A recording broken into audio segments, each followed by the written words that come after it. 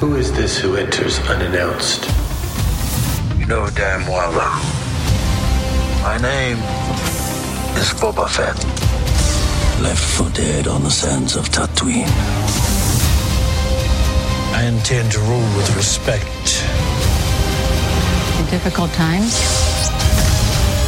fear is a sure bet.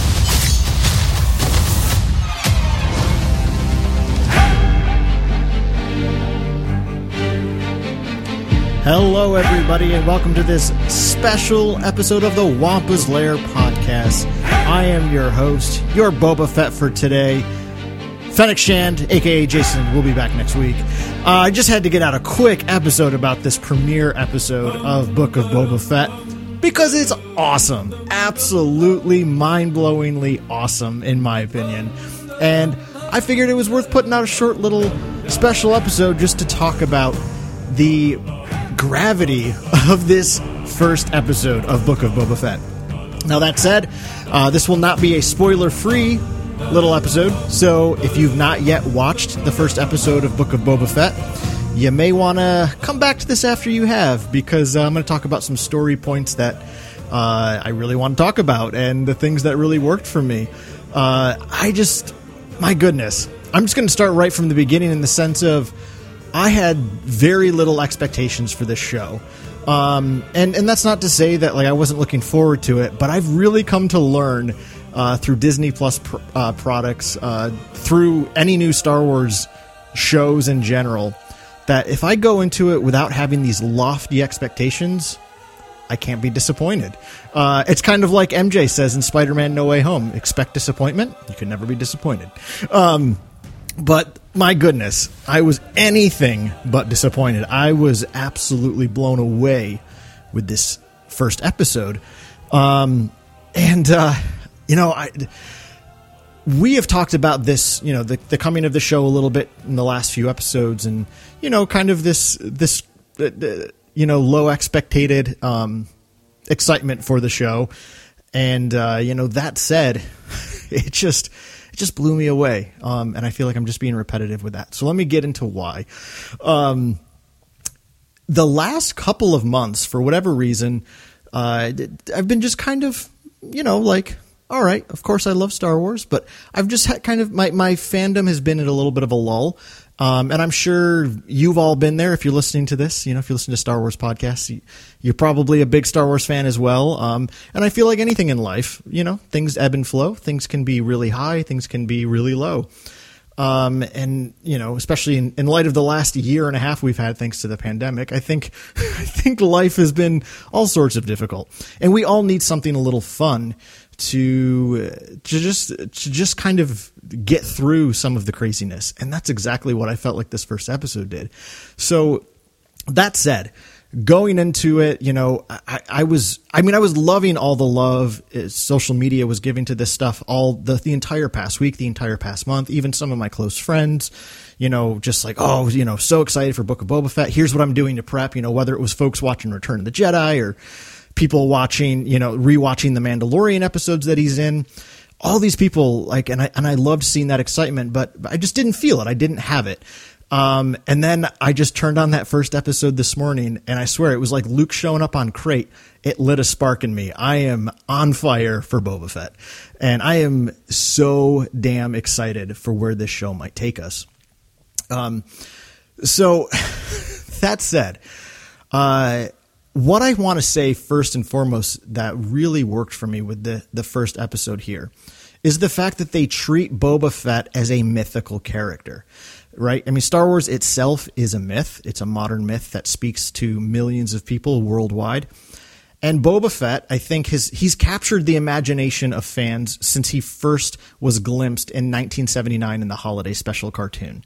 And just seeing his cool gadgetry, his badass rocket pack, all those things from, the days of Empire Strikes Back, fandom has always wanted more Boba Fett. And, during much of the publishing wave of kind of the 90s, we started getting lots of legend stories about Boba Fett. And I would say the majority of those stories are essentially just stories about a ruthless killer, a ruthless bounty hunter who captures, kills, and that's really all he's about. And I think that was the biggest thing that his reemergence in Mandalorian season 2 really kind of swapped that out. It was kind of showing us a human character. Again, Boba Fett, he kind of fit an archetypal trope in the Legends era of a cold-blooded killer. But that's not a story I have any interest in diving into. And it's not, I don't think we're getting a like soft-hearted, compassionate Boba Fett moving forward, but Mandalorian showed us that he's a man of honor, kind of similar to Din Djarin. He has still a tremendous bonding with his father Jango, and the route they were kind of taking us with Boba Fett in Mandalorian was, again, this story of a human character who has an arc. He's not just a cold-blooded killer. So when we kind of get that, closing clip at the end of season 2, where it's announced that we're getting a book of Boba Fett and he takes the throne with Fennec in Jabba's palace, it's very clear that he's a new type of character. The old Boba Fett, the old bounty hunter Boba Fett, had no interest in ruling. But that's totally changed now. He's a whole new character. And one of the things after watching the first episode today that I found myself kind of doing a 180 on was I never liked in season 2 when, Boba gets the armor back in the episode The Tragedy, and then the very next episode, The Believer, he's done he's reworked it. It's a fresh new paint job. And I didn't like it. I loved like the gritty look of his armor from the previous episode and from, his time in Empire and Return of the Jedi. But, he kind of did up this whole new paint job. But this first episode kind of showed why that was so important, because he's a new character. Boba Fett is a new character. His journey is going to go to places we haven't been before with this character. And I love that he's got new armor. I love that it's got a fresh new paint job to it. Again, it's still the armor of his father, but he's doing something new with it. And I loved how the very beginning of the episode took us immediately to a flashback. And the first thing we see is Kamino. Again, give some love to Attack of the Clones. If you've listened to the show in the past, you know how much Jason and I love episode 2. So to just get that, and it looked so friggin' cool. Like, again, thanks to the advancements in digital technology in the last 20 years. Kamino looked so sexy. I loved it. And then, of course, we get Daniel Logan in Attack of the Clones running out to the helmet. Probably some unused footage from Attack of the Clones, which is so cool that they probably pulled that out of the archives. So we're immediately getting grounded in the story, and the story begins with him in the Sarlacc pit as well. He also goes into that flashback, and I think there's a brilliance in just kind of giving us some of that right from the get-go. And it kind of had a similar feeling in season 2 of Mandalorian when we knew Ahsoka was going to be in it. And we had a suspicion of when she'd show up. I loved how in the episode she's in, it hits you right at the bat. Right out the gate, here's Ahsoka. She's alive and well. And it kind of it allows you to kind of settle in. And I think starting the episode with him having these flashbacks of being in the Sarlacc pit and climbing out, it immediately just kind of like, okay, I can settle into the story. He gets out of there, right? It's not like something we're going to have to wait for later. I think there are still plenty of questions about things from his past that need to be answered and probably will be, but I thought they did the perfect job of at least showing us him literally get out of the Sarlacc pit. And this is a story that has been in our imaginations for decades. And I wish I had taken the time to do the research to see where that first story came from, but I know for a fact it's in the War of the Bounty Hunters trilogy by K.W. Jeter that came out. First book came out in 98. And we get the fact that he kills the Sarlacc and he crawls out. So it was so cool at the beginning of the episode to get that. And again, that's another thing of note for me with this premiere episode is I loved Boba Fett as a kid, probably like so many of you, because he just looks cool. And when you're a kid, you gravitate to things that look cool. But there wasn't a whole lot of rationale beyond that. And you didn't need it.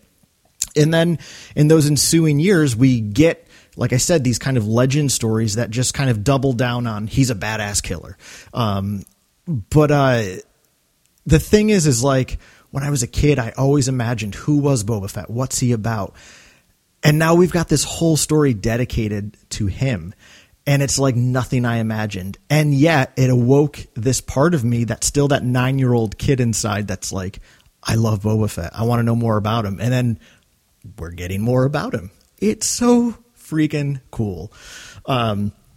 But I want to return to what I said a minute ago about how Boba Fett himself is presented as this mythical character in the story. I mean, the entire episode, and we're going to go into more detail next week with our first episode of the year. We'll do a little bit more of a deep dive in the episode, but just kind of as a general overview, Boba Fett goes on a journey, a very mythical-like journey in this episode. And granted, most of that journey is in flashbacks. They obviously are setting up, in the present story is obviously him and Fennec taking the throne at Jabba's and starting to set things in motion there. Right, that's the present story, and that's the story that's going to really be unpacked in this show. But so much of this episode is the flashback to what was he up to when he got out of the Sarlacc pit. And I made this prediction when we got the first trailer for the show a while back, where and oh my gosh, is Boba Fett going to be rescued by Tuskens? Is he going to become part of Tusken society? And hell yeah, like that's exactly what happens. The Jawas rob him of his armor, and then the Tuskens take him in. And I love what they continue to do with the Tusken Raiders. Again, they did this in Chapter 9, The Marshal, when Din explains to the villagers that just because the Tuskens are a rough people doesn't make them evil. And I just love how they're building out the kind of like the cultural identity of Tusken Raiders. And they're very similar to a lot of indigenous Native American populations that had very warrior-like cultures, that when you captured somebody, you kind of put them through these tests and these trials so that they could become part of the tribe. It wasn't torture for the sake of torture. It was a testing of the wills to see if they could be part of your tribe. And in light of all that, that's kind of what I see them sincerely having tried to do with Shmi. In episode 2, of course, Anakin sees it as nothing more than cold-blooded murder. I love the way that they're kind of introducing this again, that like the Tuskens are the natives, and then you've got these interlopers in their eyes who are always shedding a light on them as if they're demons and evil. But again, this episode is showing us that they have a very specific type of culture. And I love the intentionality of tying this to kind of like indigenous warrior-like cultures. Just because their ways are different doesn't make them evil. It just makes them different. And what I find incredibly humbling for Boba Fett in the episode is that he's essentially assigned, his watcher that's assigned to him is a youngling. It's a young person, a young Tusken, who's in charge of keeping Boba Fett on the chain. And I mean, he's lost everything. He's lost his armor. He's completely stripped. I love that scene of when they find him in the desert and he's covered in sand and dust. But there's almost like this white ash to his body. It's very symbolic of a rebirth. He is being ushered into a new way of being, into a new way of living. And the Tuskens are the ones who are going to kind of set that ball into motion. And he's brought in. He's kind of beaten up a bit right away. He obviously can handle it. He tries to escape. And you get this. I love when he's brought into the village and it's clearly either like a tribal leader or a shaman-like figure that comes out of that tent. I love the look of the Tuskens in this episode. Again, it's taking what's familiar but making it new, which is, I love when Star Wars does that. I love when they take things we've lived with for decades but change them up a bit. It reminded me of one of my favorite Clone Wars episodes, and it's the episode Trespass from season 1, when Anakin and Obi-Wan go to see the Talls, and you have the Talls tribal leader who comes out to them. It just had that really strong indigenous cultural vibe to it that I just think is fascinating and something they've been doing in Star Wars really since the days of A New Hope with the Tuskens and the Jawas in general. So it's so cool to get to see a little bit more of this Tusken culture. So Boba tries to escape. They chase him down with an Anuba. Again, awesome shout out to that great creature introduced in an Attack of the Clones. And Boba gets his first kind of trial by combat. he gets to fight what I'm assuming to be one of the most gifted warriors in that particular Tusken camp. I love the look of that warrior. It has a very strong Predator vibe almost to me, like just the way he's got the longer hair or something. I don't know if it's his actual hair or just maybe the headdress, but what it connected for me is when I first saw him, I'm like, oh, he kind of has a Predator-like look to him from the movies, The Predator. And I love that all Boba's got is a stick, and he's taking on a gaffy stick wielded by a very gifted warrior. And Boba loses. Right off the gate, he loses his first fight. Boba is supposed to be one of the most badass warriors in the galaxy, and he loses. Again, he's humbled. He's brought low. I love that theme. And he's brought back into the village, and as he's coming to, and they do this twice in the episode, as he kind of comes to from being knocked out, there's this really cool filter they put on the camera that it's kind of like this military green-esque color. Again, it almost looks like the color of Boba Fett's armor itself. So I just love that's the color filter they use on the camera. Just, again, such a cool little detail. And once again, Boba is going to go through one more final trial, fighting what I assume to be a new Tatooine creature. If this is something that has existed before, I don't know what it is. Maybe you do, but I'm fairly certain this is a new type of creature. And I think, again, that's so cool. We're on a place, we've been on Tatooine a zillion times in Star Wars. So how cool to introduce something new. And it makes sense that there are lots of things we still haven't seen on Tatooine. And this is another trial for Boba. It's his battle with the monster. Again, this is very mythologically relevant. Odysseus fights monsters in his journey in the Odyssey. Again, just so similar to those vibes. And Boba wins. Boba beats this creature. And which, by the way, when that creature is walking towards the youngling, after it has sent him flying, and he's walking in for the kill, the way he kind of walks on his back legs, it gives off a strong Minotaur feel to me. Again, like that half man, half horse. Just the way it walks. Again, it's this mythical like creature, and Boba rises above it and kills it. Uses the chains of his own enslavement to kill this creature. And this is what buys him into the Tusken culture. You know, the episode ends with the shaman / tribal leader offering him finally that little cup of water or whatever it is. Again, it's a sign that he's being welcomed in now. He has surpassed his trials. So those flashbacks are so great that Boba had to earn his place among these people. And then you flash forward, right, to the present story that we're going to be unpacking, this story about him becoming the crime lord, a crime boss. I love that Fennec refers to him as Lord Fett. The 8D8 droid, that's the leftover torture droid from Return of the Jedi, also refers to him as Lord Fett. Again, he's got a whole new title. He's not a bounty hunter anymore. He's something else.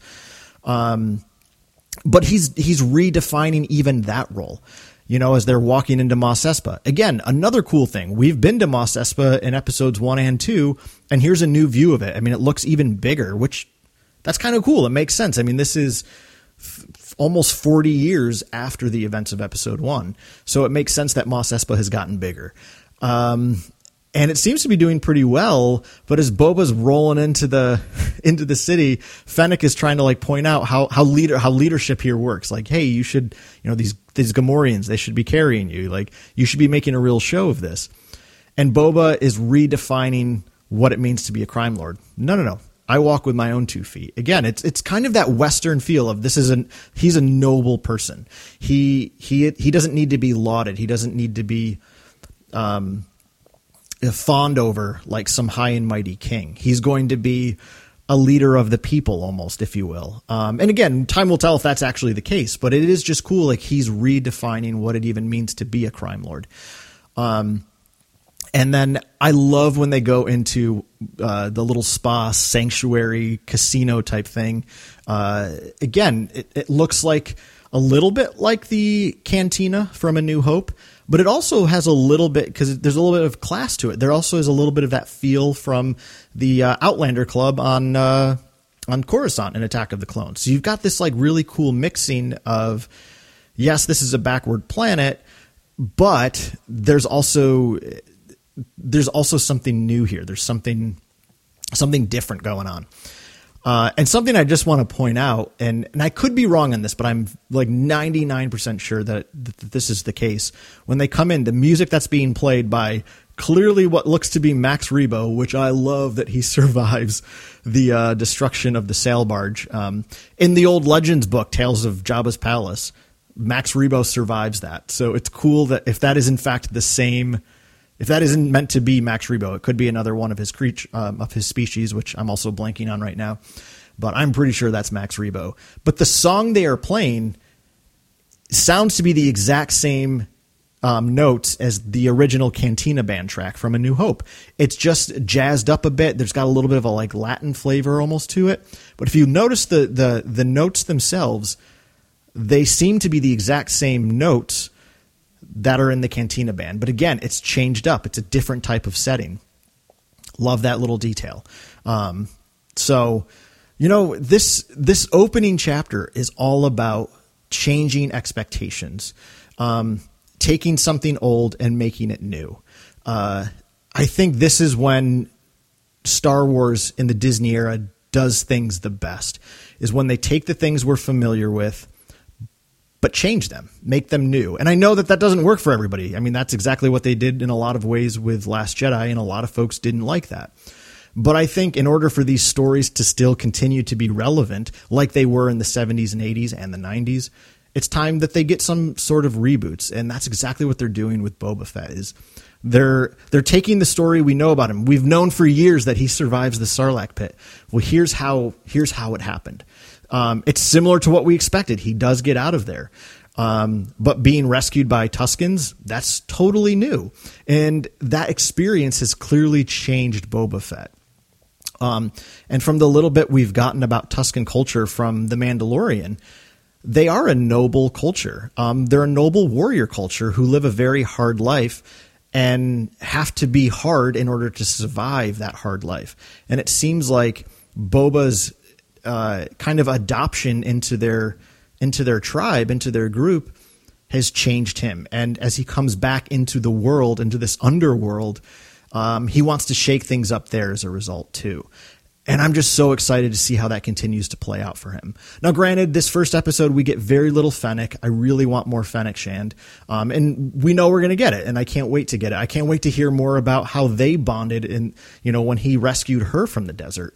Talk about paying it forward. The Tuskens rescued him, and now he's going to rescue Fennec. I really want to know more about that, how they bonded that first time. And I'm fairly certain we're going to get it. But this was just the perfect introduction into this story that has lived in so many of our imaginations for decades. And I just think they knocked it out of the park. And again, that's what's got me so excited, is there was something fun about this episode to me. While it was like an intense episode insofar as what Boba has to go through, there's also just, I don't know, I felt like I was playing in the sandbox again. This pun somewhat intended because we're on Tatooine. But I had so much fun. I don't think I've done this since, except for a few episodes of Mandalorian, but I sat down and watched it 3 times in a row. I watched it this morning and I was like, I need it again. So I put it on immediately after, took a bathroom break and put it on a third time. And it's rare that I do that with anything these days, Star Wars, Marvel, or otherwise. But this episode just really, really got me excited. It made Star Wars feel really fun to me again. And I'm so excited to see where the story is going to take us. So those are just some of my initial thoughts. Like I said, we're going to be back next week with a full, more deep dive look at the episode, some of the more specifics of the mythology in here. But again, I just want to reiterate that to me, this is Disney doing things the right way. It's taking these stories we've always wondered about, we've always imagined and dreamed about, and realizing them, but realizing them in a way we never could have imagined. And I think that that's just brilliant. And they're doing it in such a way that it's centered on character. For me, that's when Star Wars is always at its best, is strong characters with motivations who've been through some stuff and have made sense of that stuff. That's why, that's what I love about Boba Fett. Especially now, thanks to this episode, is he is kind of the unconquerable one. He will never give up. And something, again, to me, the biggest thing I love that they changed here is I started rereading the Bounty Hunter War trilogy from 1998, like I said, and it's fine. Like those Legends books from the mid to late 90s are okay. They get a lot better with the New Jedi Order series, of course, but it's an okay series. But Boba Fett comes out of the Sarlacc pit and he just kind of goes back to bounty hunting. It's a very one-dimensional story again. He's like, yes, he teams up with Dengar. Yes, he's a little bit more open to working with others, but he just kind of goes back to the same old lifestyle as if the Sarlacc pit didn't have a profound impact on him. It seems like that won't be the case here with Book of Boba Fett. He survived the Sarlacc. He has survived what seems to be almost adoption into a Tusken Raider community. It has changed him. It has changed him profoundly. And like I said, I can't wait to see where they take us with this story. So, as always, would love to hear what other folks thought about this opening episode. Did you love it? Did you have your issues with it? Again, it's nothing's ever perfect, but I think this is pretty damn close. So, like I said, we'll be back next week with a fuller, more deep dive look at this episode. Until we see you in the new year next week, thank you so much for checking out this mini episode, this special episode of the Wampa's Lair podcast, and we will see you very soon.